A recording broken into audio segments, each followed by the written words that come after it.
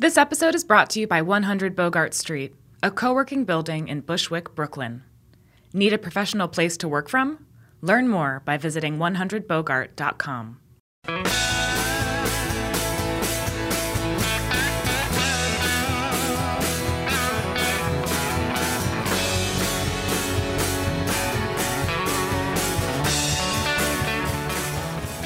right, hey, welcome to Beer Sessions Radio on the Heritage Radio Network. This is October 2019. We're at a special event at Top Hops, the great beer shop on Orchard Street in the Lower East Side. You can hear people laughing. We turn off the music, but it's a crazy place. But the reason we're here is that it's not only is it Josh Bernstein's, his book, new book. Josh, introduce yourself. I can never remember the names of your books. It's okay. There's so many. There's so many, Jimmy. Not even my parents care anymore, so it's totally fine. Hello, I'm Josh. We're here at Top Hops. Drink Better Beer, 5th book, which just keep on writing. It feels like you don't stop and you stay alive, it feels like in this world. But anyway, excited to have an event tonight with Athletic Brewing. Really going to be talking about the rise of non-alcoholic beer, and if people can actually understand the difference between NA beer and regular beer with the blind taste test. And who are you? Who is this guy, Josh? Some people are laughing now. We're so excited to be here. This is Bill from Athletic Brewing. Really excited to be here. Super thankful for Ted for hosting us tonight. He's been one of our biggest supporters right from the start, and to have Dan here as well. Right from when we were hand-delivering beer, guys who supported us right off the ground. So super thankful. It's great having you because we're going to talk a lot about your brand. And Ted. Hi, thanks everybody for coming down to Top Hops today for Jimmy's radio show. Really looking forward to this. Always love when I get a chance to get on one of Jimmy's radio shows. And thanks for Bill coming down and Josh for writing another book. Gosh, I did it. And what about Dan? Dan, we're not going to we're not going to forget about you, Dan. Dan. I need a microphone. Sorry, here we go. We got 2 mics now. I was an early adopter of Athletic when they started distributing in New York City, so was excited to be a part of this. Excited to be check out your book, Josh. I have the Complete Beer Course is one of my favorite beer books, so I'm excited to read this one as well. So a lot of fear. Then, am I going to hold up to past expectations and hopeful hopes? From what I understand, I listened quickly to your appearance on Augie Carton's show. Oh yeah. This book's kind of a little bit more of a step forward and kind of more of your voice and more of your opinion, which I'm excited about because I think the beer course is a really good overarching thing. And when people say, "What should I do to get into beer?" I'm like, read this book because it was a kind of modern take. So I'm excited to see your new version or new. I just think the industry's changed whole cloth in the last 5 to 7 years, and I mean it is. I mean where we buy beer, how we buy beer. Ted. I think of when Beer Karma was a twinkle in sort of my eye to what I do now. It's a completely different concept. You know what I mean? Of what I have to do to sell beer and be a part of the beer community and beer world. Just catching up on new releases, all the new brands out there, getting people in the door, finding events. How do you turn beer? How do you get people excited? And it's just a lot more to think about in this day and age too. And it's just I think with and Bill as well too. I mean, NA beer was just O'Doul's party time, or actually not so party time back in the day. And and I mean, I think what's interesting tonight is that we talk about non-alcoholic beer, and it used to be sort of about, it was just kind of what was there. It was kind of like, oh, you can't eat burgers? So it's have this sort of Boca Burger puck that was frozen in the back of the fridge, for the freezer forever. And I think NA beer is a lot the same way too, that it was just sort of hey, you can't drink, so, we got water or this one thing that kind of tastes like this thing that was there. But I mean, there was really not a flavor, not a lot of reason to draw you to it. So I think what you guys have done is really take the promise of what flavor and craft means and bring it to the NA sphere. Well, let's go to Bill. Bill, why did you start this? Do you not drink beer? Tell us your background and why you got behind a non-alcoholic beer company. Yeah, 100%. And it really came out of a love of beer. I'd gone to college up in Vermont in the early 2000s, just incredible craft beer popping up. I was right in the middle of it at Middlebury. Otter Creek was a quarter mile down the street from my off-campus house. I lived in the city for 10 years, loved craft beer, scouting everything that came into the city. But just as I was turning 30, I found myself drinking a little less at certain times, going to work events. I was starting to do a lot more, getting into my fitness, but really it was just turning 30 and moderating a bit, and realized all these occasions that alcohol didn't fit as well in my life, but I really wanted a good beer. So, Ted, I read that you said one thing about having the Athletic on tap is that you're saying that some people will come in and drink a variety of craft beers, and sometimes they might also drink the Athletic as well.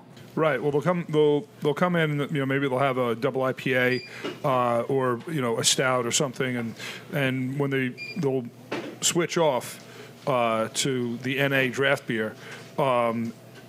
As sort of like a pacer beer, have one or two of those, and then maybe they might switch back to, hazy IPA or something like that. And I mean, a big part of it is that we do have it on draft, so they're not just going back and looking at the NA, a couple of NA selections in the bottles, and psychologically, the people just like to have another draft beer, and they're really good styles of beer, really good representations of those styles, and delicious tasting beers. So the customers are more than happy to have one of those, kind of as a placeholder. Just to add to that, we're on the athletic side, as we were trying to break into New York City, we're super thankful for people like Ted and Dan, who I know it is an education leap and a customer leap to try a non-alcoholic beer on draft, and to have someone or people whose voices are so respected in the New York beer scene, being able to talk in an educated manner about the styles of beer that we're emulating was super helpful right from the start. I was going to say, I think one of the things that made your non-alcoholic beer appealing to our craft customers was that it wasn't sort of malt water, what Josh was kind of talking about as far as O'Doul's, that it's just sort of, it tastes like cereal water. You have modern American styles of beer as part of your rotation. So you have the Run Wild IPA. Double hop is the double hopped one, correct? Yeah. So, I mean, people were excited about that. You at least get that bitter profile. It's not going to emulate necessarily like another half double IPA, but at least you get a bitter feeling out of it. And you get the Goza and the stout, and it adds some variety, and that gives people a reason to give it a try. And when they are doing the non-alcoholic thing, it's something that they actually want to drink, and it's not a forced thing for them. Yeah, that's totally what we're going for, is coming from a positive place instead of the traditional penalty box that it's been in. Mm-hmm. We want something that people are super excited to come in and drink on a weeknight. And kind of like Ted said, if people are having one stronger beer on a school night, they can have 2 or 3 beers in the same establishment without leaving, but leaving feeling good. The bar's keeping people having a good time for longer, and the group's not necessarily leaving because one person doesn't want to drink anymore. Is this a school night, Bill? My weeks are kind of blending together. So we're at Top Hops. You can hear the action going on. There's paper bags being counted. I mean, Ted, all the paper bags, Jimmy. That's really the hallmark. One person laughing at paper bags showcase. We know how to get down together. But I want to give a little more of the retailer's perspective as we start the story on this non-alcoholic beer. So Ted, this summer I went to Essex Street Market, the new market, where I was anticipating the new Top Hops location. And I walked around, a lot of busy vendors, and I was so proud to see your bar open, and people were at the bar drinking pints of beer. And I turned the corner, and it said it was The Athletic. And there was IPAs and other styles. Tell us about that experience. We know you had problems with licensing, but you actually made it through with this beer. You almost had like an NA pop-up for like 2 months. It was just like the Athletic Brewing NA pop-up. It's like, well, we got one brand we can sell. Yeah, we were the tap room in New York City for Athletic. We through some some issues that we had with the licensing. The market opened before our license was ready, but we had to open, and we wanted to be open. We wanted to have the image of that Top Hops was there, but we could not serve regular beer, a beer with alcohol in it. So luckily we had this relationship with Athletic and Bill that we started in January when we started carrying the beers, and so they brought down a lot of the draft beer that is usually only up at the tap room in Connecticut, and it was great because we had 5 non-alc draft beers on for everybody to come by and sit down and have a drink, and it was. It kept us. We were able to keep the doors open. Yeah, what are the challenges of keeping it on draft? Now we've talked about this a bit in the past. That the NA beer, it's sort of it's more fragile. What makes it so fragile, and why don't you like setting it out far on draft? Yeah, for sure. So non-alcoholic beer definitely has food safety concerns. It's raw, unpasteurized. It doesn't have the alcohol as a preservative. So it's especially vulnerable on draft. And so we really only go where we know it's going cold to cold, and we trust the retailers where it's going on. They have clean tap lines. They taste it before they serve it. They know if anything's going on. And it's we're super honored to have. It was incredibly cool to see all those beers on tap and to be able to help you guys through that. But also, you guys help us. I didn't think about that aspect, the food safety. So it's like super fresh. There's no alcohol. There's no alcohol to preserve it, man. Alcohol is preservative. I mean, yeah. Yeah. So when we approached this business, we thought the process in making non-alcoholic beer was going to be 90% of the challenge. We were like, good beer, lights on, let's start construction and gun it. And we really found out that process is about 40% of it, and food safety is like a full half of the challenge. John and I both went and got food safety degrees, PCQI certifications. We're FDA and TTB regulated, and by the state Department of Consumer Protections. And you really need to, like everyone thinks like flash pasteurization is like a kill-all. Non-alcoholic beer, it's not. It has to be farther down. You have to tunnel pasteurize and have other critical control points and food safety plans. And it's a pretty interesting regulatory hurdle to get over. And that's why we're super careful with the beer in keg. Our canned packaged beer is tunnel pasteurized, stable, and definitely bulletproof from a safety front. So for people that don't know what tunnel pasteurization means, and by that I mean me. I mean, I'm glad you don't know that, Josh. What the heck? I mean, I didn't write a book on tunnel pasteurization, Jimmy. All right. Sorry, I kind of breezed through that. I forgot how much time I spend in this realm.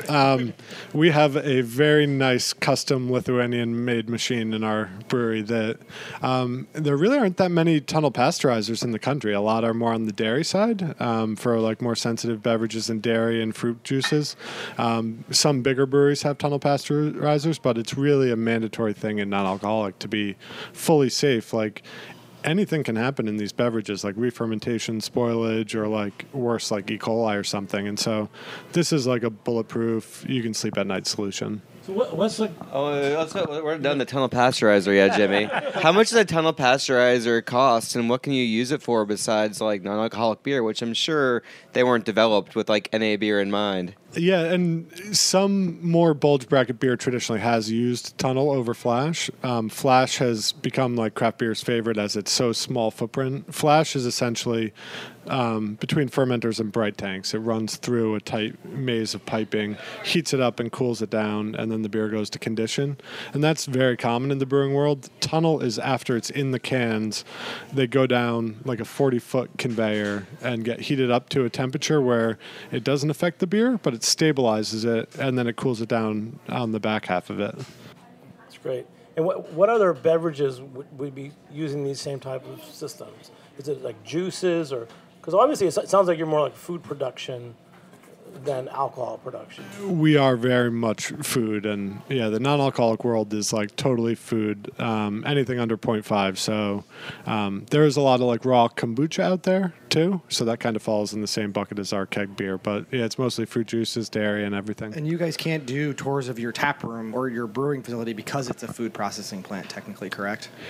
Correct. When it's processing, we do small tours sometimes on weekends, but there's also, it's just, it's not the, it's just I mean, a most brewery. breweries, I think it's more interesting to go to a monster brewery than it is a small brewery because it's sort of like, okay, we boil the beer here, it ferments here, it brights here, and then that's it. You know what I mean? You're kind of looking around. So, but I kind of, and speaking to Nick, your salesperson, he kind of said like, there's that delineation from a normal tap room that you can't get a tour of it because it's actually a food processing plant, not a brewery from a legal point of view. Yeah, for sure. And it's also just not nearly as exciting as something like Two Roads down the street where it's like a super cool industrial building turned around and...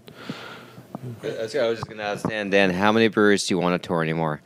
I would want to tour like Anheuser-Busch. Like that's where I want to go see that and see like, they have 1,000-barrel, or some of their lagering tanks, I've heard are football size long. Like I want to see that. Like that's the kind of stuff I want to see. Like, you know what I mean? I don't need to see, like if I go to, I've been to all of the breweries in New York City pretty much. It's like you don't necessarily need to tour them, and it's the same kind of silly, shiny stainless steel in the corner. This one's wet. This one's warm. Right, but like when you hear about the breweries, the local breweries going from, we scaled up to our new 60 barrels, and there were some complications early on, and then you hear about 1,000+ barrel fermenters. It's like, to me, that is mind-boggling. When you see the bottling room, at St. Louis at the Bud Brewery there, it's like dizzying.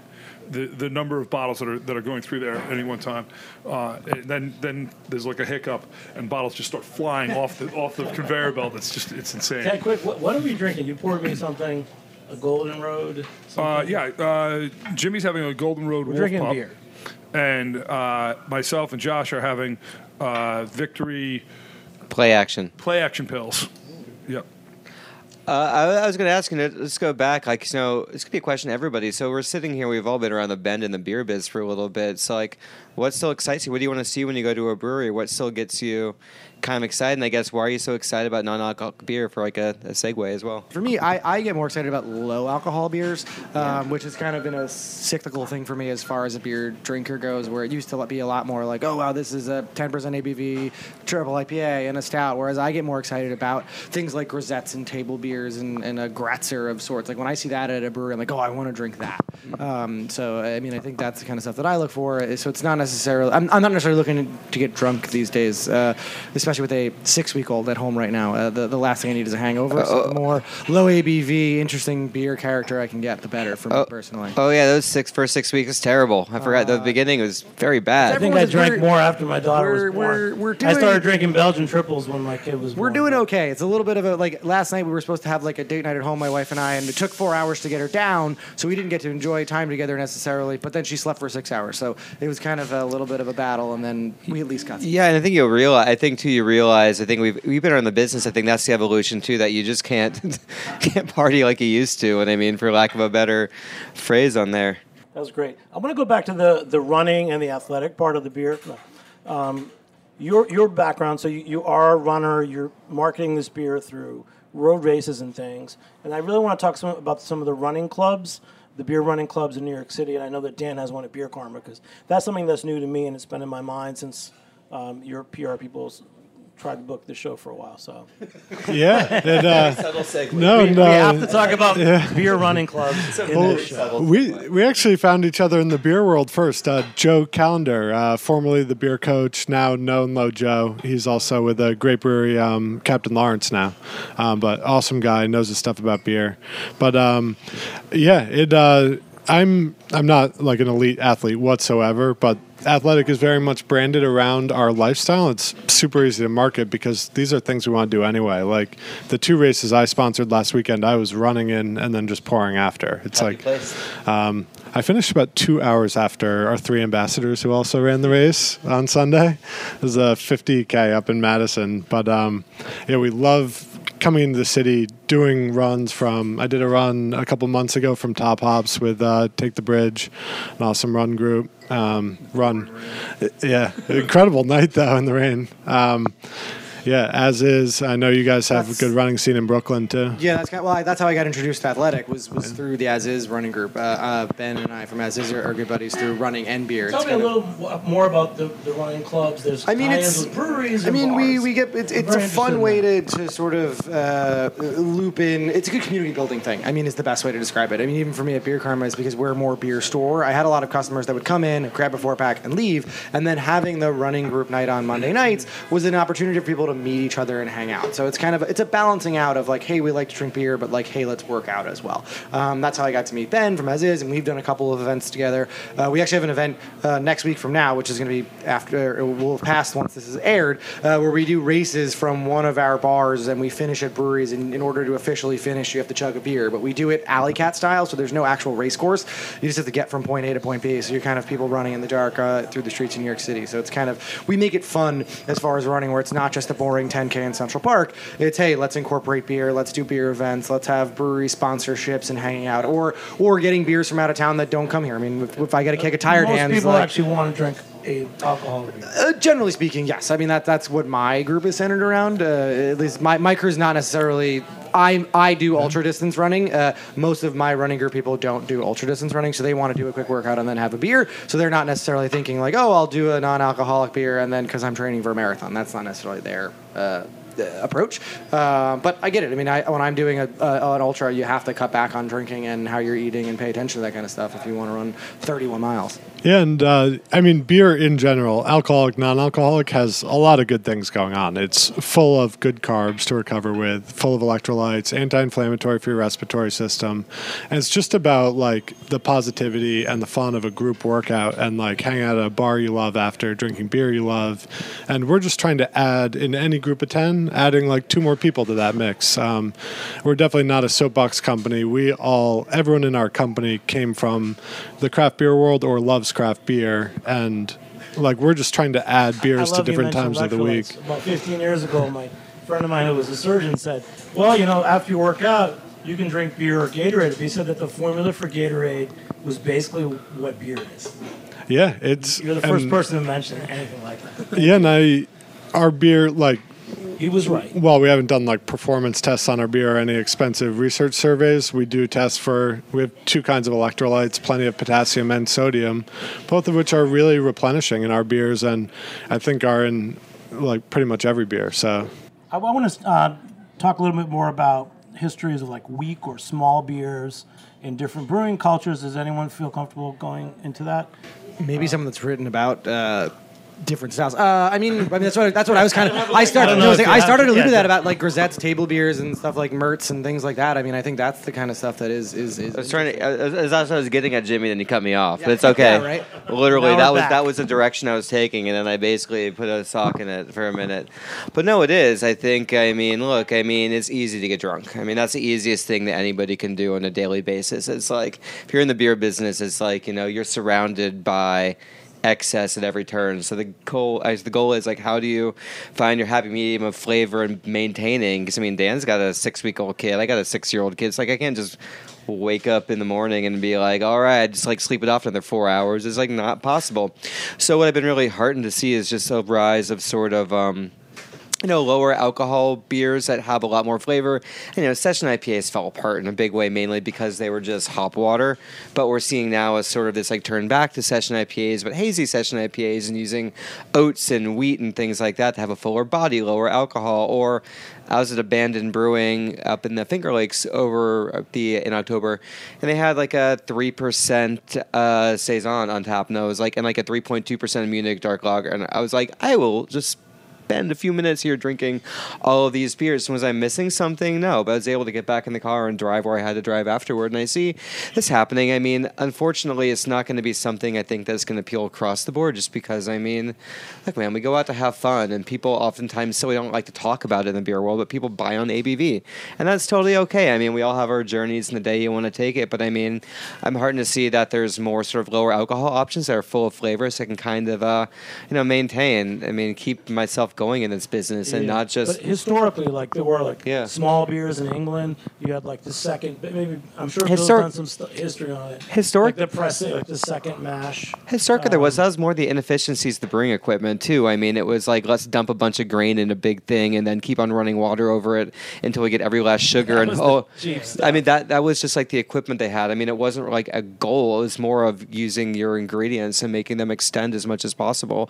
Historically, but mainly because we didn't have the equipment. Nowadays it's usually like one load of grain, one beer, and you see some second runnings, but mostly for massive stuff like barley wines, imperial stouts. So I mean, I think what we're seeing now is a more intentionality of making beers that are lower now too. And I mean, there are always some lower strength stuff, but I said it wasn't like everyone set out to make these specifically to be like, oh, there must be a teetotaler in the mix. Let's cater to him. So then what about on the other side? Yeah. So after Prohibition, the 3.2% beers. Does anyone have an experience with those? Because they weren't very popular in our current times. I mean, Annie stated this. Yeah, no, I totally agree with everything Josh said. And there's definitely the post-Prohibition, like either second runnings or just like scorched earth, no quality, just like near beer, which wasn't even like close to near beer, essentially, is what gave the category such a bad reputation over like an 80-year period in our country. But there is actually internationally like such a good beer tradition of like super sessionable beers, and people like Josh, Randy Mosher, Phil Markowski speak so intelligently to those like farmhouse traditions and places that have so like for lack of a better word, traditionally had great low alcohol beer. And I think the diluted 3.2% beers in our country that have been around for the past 20 years don't really speak accurately to high quality beers, but we're really trying to build on those international respected traditions by making true craft beer that just happens to be under 0.5. I know we can dive into slightly illicit conversation tones on there too, but why not? We're having a party with non-alcoholic beer on a school night. So basically, essentially, you're finding a lot of like athletes are utilizing this too. Have you found people in other spheres, like if people want to smoke a joint and they have non-alcoholic beer, do you see that as something that's ever been? You don't have to talk about this if we get you in regulatory hot water as well. But I mean, if that's something as well too. One interesting thing about our business is we do have a very robust e-commerce data set. Any month, between 30 and 50% of our sales are through the mail. There's no liquor license involved. Right, it's food. Right, yeah. Food. Yeah, in pretty much every state. It's not federally regulated by the TTB. But our sales are very high, coincidentally, in sales that have legal cannabis. Colorado punches way above its weight. California, the Pacific Northwest, and it might be lifestyle, but it might also be that too. We also see a lot of the cannabis breweries are doing sort of THC infused beer, like Two Roots and Seria. They start off making THC infused sort of like non-alcoholic beer, and then they're just like, but what happens if we take the THC out and just give you non-alcoholic beer too? So we're seeing this as being a really interesting side player in the business as well too, because they're giving you the promise of non-alcoholic beer, but with a different inebriant, and now they're taking the inebriant out of the equation. But legally, I know that there's an issue with cannabis being separated in ongoing discussions about legislation and legalization. There's a line between cannabis is on one side and alcohol. So you're saying that you could be making cannabis non-alcoholic beer and you'd be in a different license class if you're in a cannabis legal state. Well, yeah, I don't see them. The TTB. I don't ever see federally them allowing alcohol and cannabis in the same beverages. Probably that'd be a big hurdle. But yeah, cannabis is state by state. You have to be licensed in any state you do business in, even if it's non-alcoholic. So Dan's perked up when we talk about. Well, no, I think we were. I think Josh was starting to say as you were kind of crisscrossing the where he was going with it. I think that it was more of the if you're drinking, people might be drinking non-alcoholic beer, but then smoking a joint separately. Well too, yeah. But I think you do get into the state by state cannabis thing is a little weird. I mean, even CBD in New York, they totally put the kibosh on it for anything that was consumed because there were a lot of CBD products. I had people pitching me on CBD beers, and I was like, I don't want until it's legal. I want nothing to do with it. I don't need that on my. We've gotten about 50 of those. Yeah, or until I think you can tell people what it does. It's like, you have an alcohol, what a 0.5% beer does or 5% beer does. But what does like a 3% beer with like CBD do to you? Like, we just don't know. And I mean, I'm not being all kind of like something's nefarious happening, but I mean, I'd like to have any substance I ingest in my body. I'd like to know what exactly it is and what's the right dosage.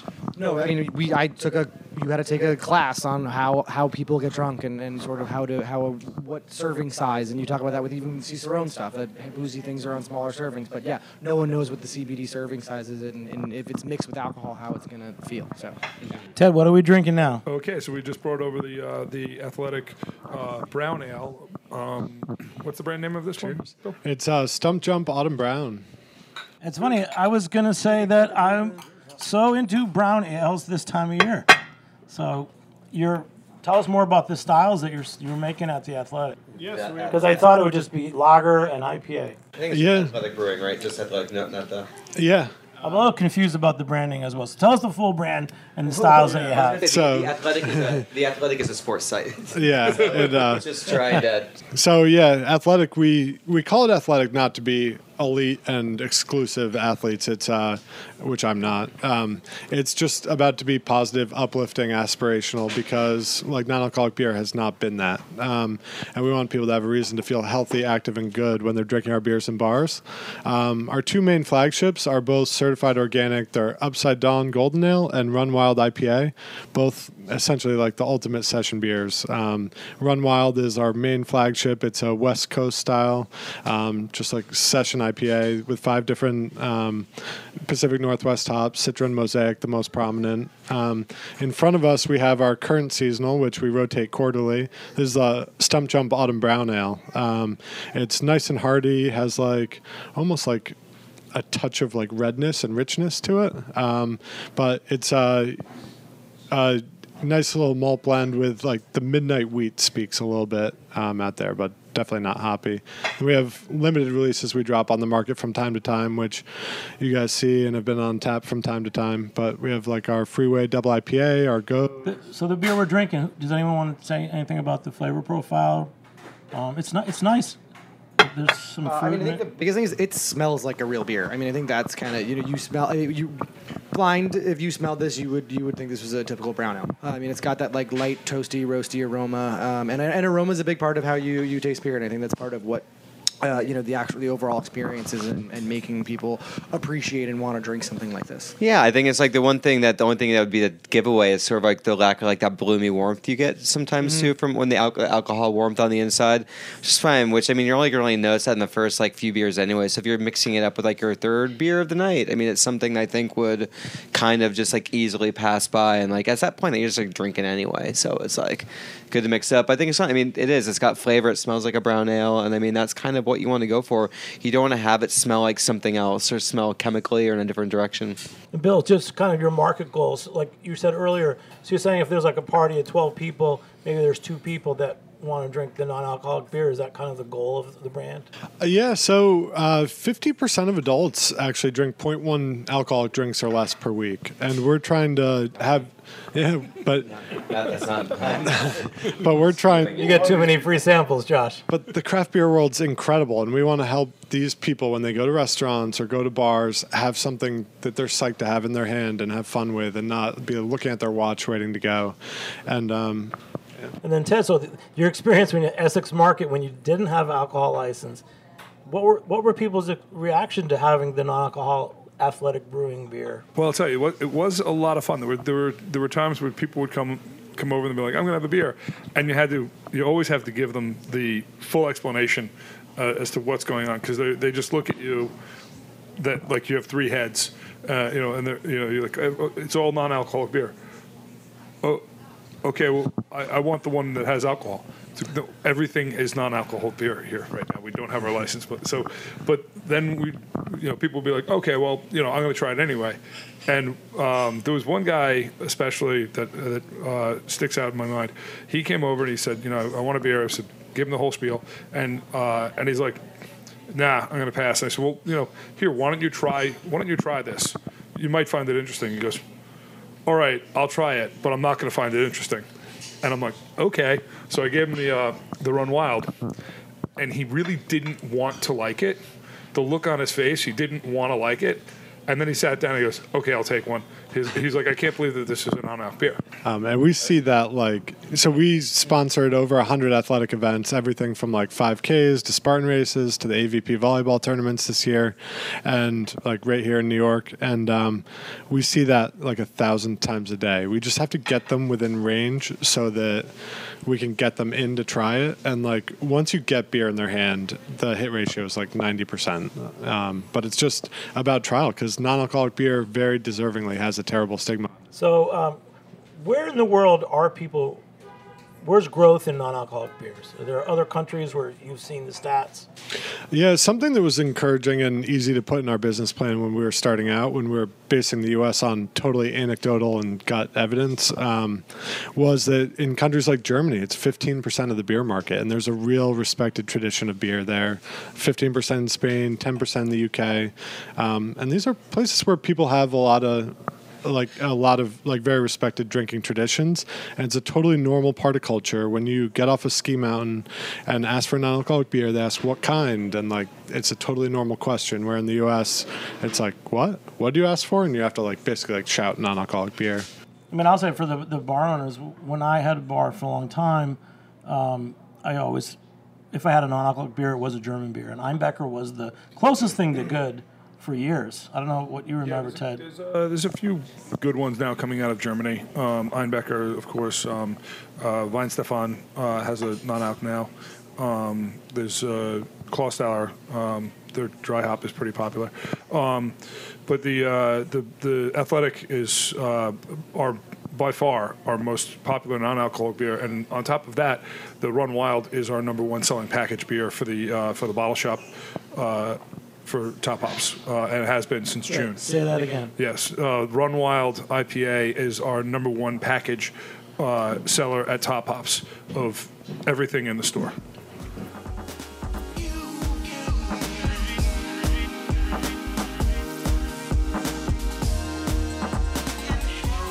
This episode is brought to you by 100 Bogart, a new building in Bushwick, Brooklyn that provides offices, co-working, event spaces, and a brand new podcast recording room.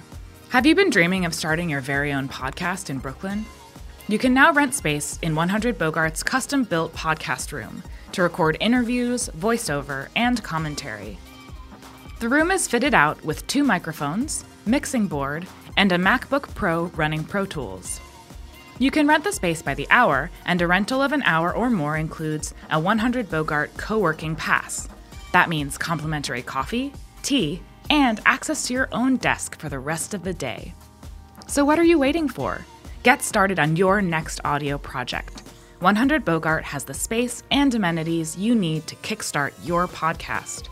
Learn more at 100bogart.com or call their team at 718-362-3539.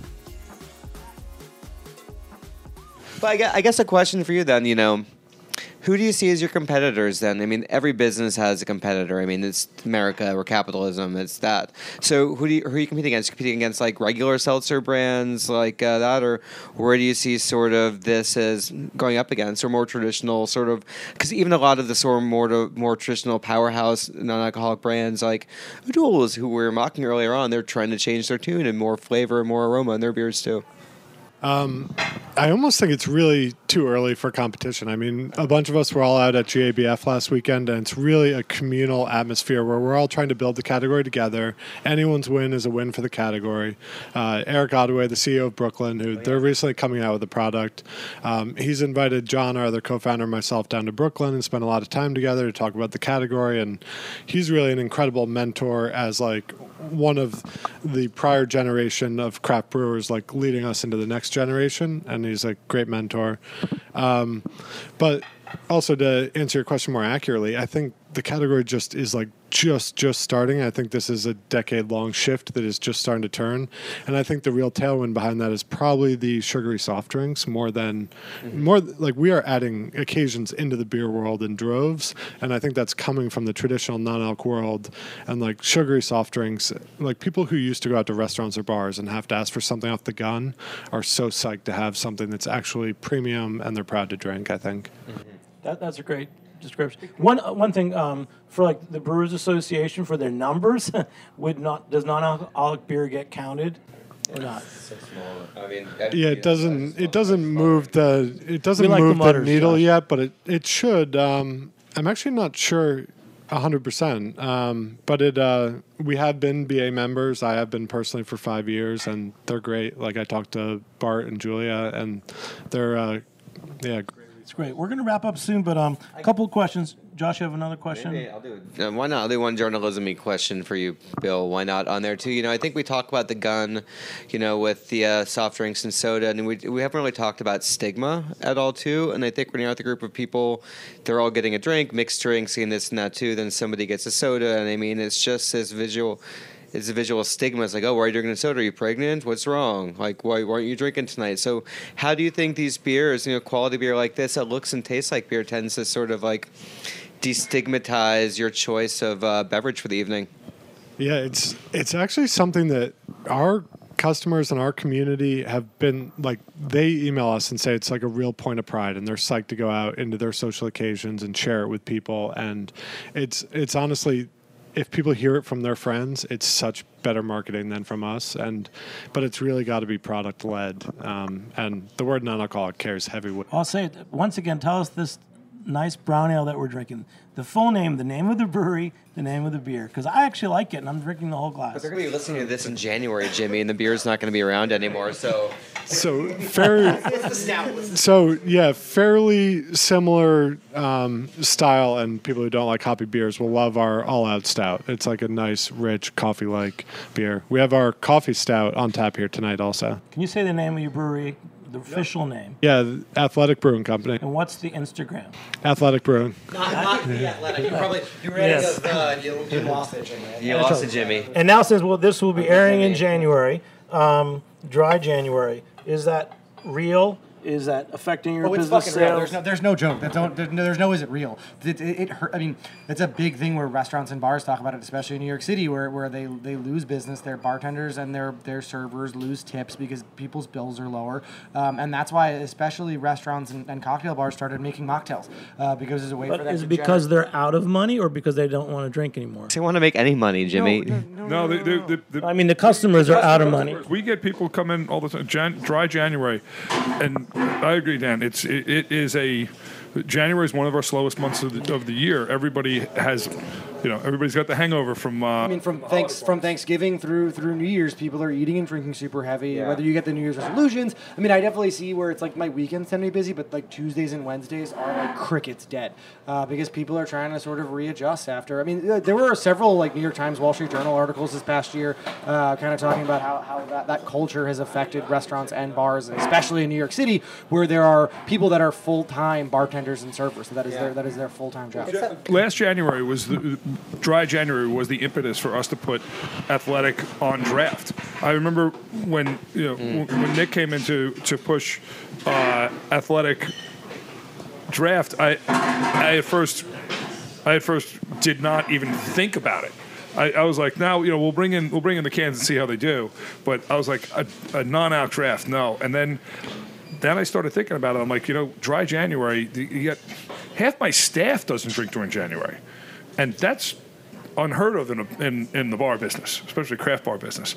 Everyone's giving up alcohol for January, and so my bartenders were thrilled when I put it on because they're like, yeah, now we've got something we can that we can have. I think, I get what Dry January is doing and things like that too, but I think it's kind of foolish to just dedicate 1 month to this too. It's more about creating a much healthier approach to alcohol via the course of the year and taking regular days off. I mean, I try to take a day or two off from like no beer whatsoever at all. And I just think too, like by having this 1 month magic bolt of readjustment, all of a sudden you can go back to like your whatever. I think that's why just like I fear with these messages, they get kind of adopted widespread. It doesn't always lead to, more drastic habit changes. And it's like, well, I did that. Now I'm better. I did the 30-day cleanse, and right. It's like we love these short-term fixes for all of our problems in our society instead of addressing things head on about what you can do on a daily basis to think about yourself. Well, we put it on on draft for Dry January, and then we kept it up because the more people I talked to were saying, some people, one guy told me he drinks 1 week, he doesn't drink the next week, drinks 1 week, doesn't drink the next week, and just goes back and forth like that. And I said, well, I've got 20 draft lines here. We really strive to have a balanced board where we have all different styles of beer up there. So it's not like you walk in and you say, oh, wow, they've got 14 double IPAs and 3 session IPAs and 5 regular IPAs. We've got. You know what my wife does? She drinks her 12% red wine, which you forget how strong wine is. Guess what her off nights are? Allagash White. Okay, but we're gonna close this up. Ted, just quickly, we're here on Orchard Street, your Top Hops location. We heard skateboarders go by and cars. What's going on tonight? Because so many things are happening at Top Hops all the time. Right. So tonight, Josh Bernstein is going to be. We're releasing the release party for his book. He's going to be signing books here tonight. Better beer. Drink better beer. Drink better beer. Bud. Phil's here from Athletic, and we're going to have a little contest for people where we're going to have a 4-beer flight. 2 of the beers are going to be alcohol. 2 of the beers are going to be non-alcohol. And the customers are going to have to figure out which one's which. And the people who do it correctly are going to get some Athletic beer. Yeah. For the low price of. That's great. Well, you guys know great. And last thing, there's a lot of things we didn't talk about: drinking and driving. There's a lot of issues that there's another show in the works, I'm sure, for this. By the time you're listening to the show in January of 2020, we will have done a real proper Drink Better Beer book episode with Josh Bernstein in November, which is in the works. And a lot of things are happening. So it's Happy New Year to you guys. It's January 2020 when you listen to this. Everyone, please, once again, say their name and you know why they're here. I'm Josh Bernstein. I'm here because Jimmy asked me. And Christina from Top Hops. And Serena. Everybody wants you, Josh. Bill from Athletic. I will add on quickly that Josh's book has been a huge hit in our tap room. It's great. If you think you know what's been going on in beer in the last 5 years, you should check the book and make sure you Drink do. Better Beer by Josh Drink Better Bernstein. Beer. I do a really terrible job of selling my own product. I'm very excited, like how the book has been out there too, and I think things have been moving so fast, and we never stop to think about where we're going. And I just really wanted to break down where we're at, how the industry is transforming, and will continue to transform in the next 5 to 10 years. And Josh, just credit to you. What's really cool is your growth as a writer and an author now in this industry. There's so many times that I hear about a brewery that I never knew of, and I'm like, oh, I know of that brewery because Josh wrote about it. And I think that's a compliment to you. Thank you. Oh. All right, everybody else, let's go. Dan Lamana with Beer Karma here because I'm a part of the New York City beer. And you guys have good beer seals, too. We do have Beer good Karma, seals, yeah. And one last guy. Ted Kenny here at Top Hops, and I'm here for Josh and Bill tonight, but I'm here every day. Thanks, everyone. Help put this show together. Producer Dylan Hoyer. Thanks to Serena Apple at the PR firm. Engineers back at Heritage Radio Network who will clean it up with Dylan. And we'll catch you next time on Beer Sessions Radio. All right. Beer Sessions Radio is powered by Simplecast. Thanks for listening to Heritage Radio Network. Food radio supported by you.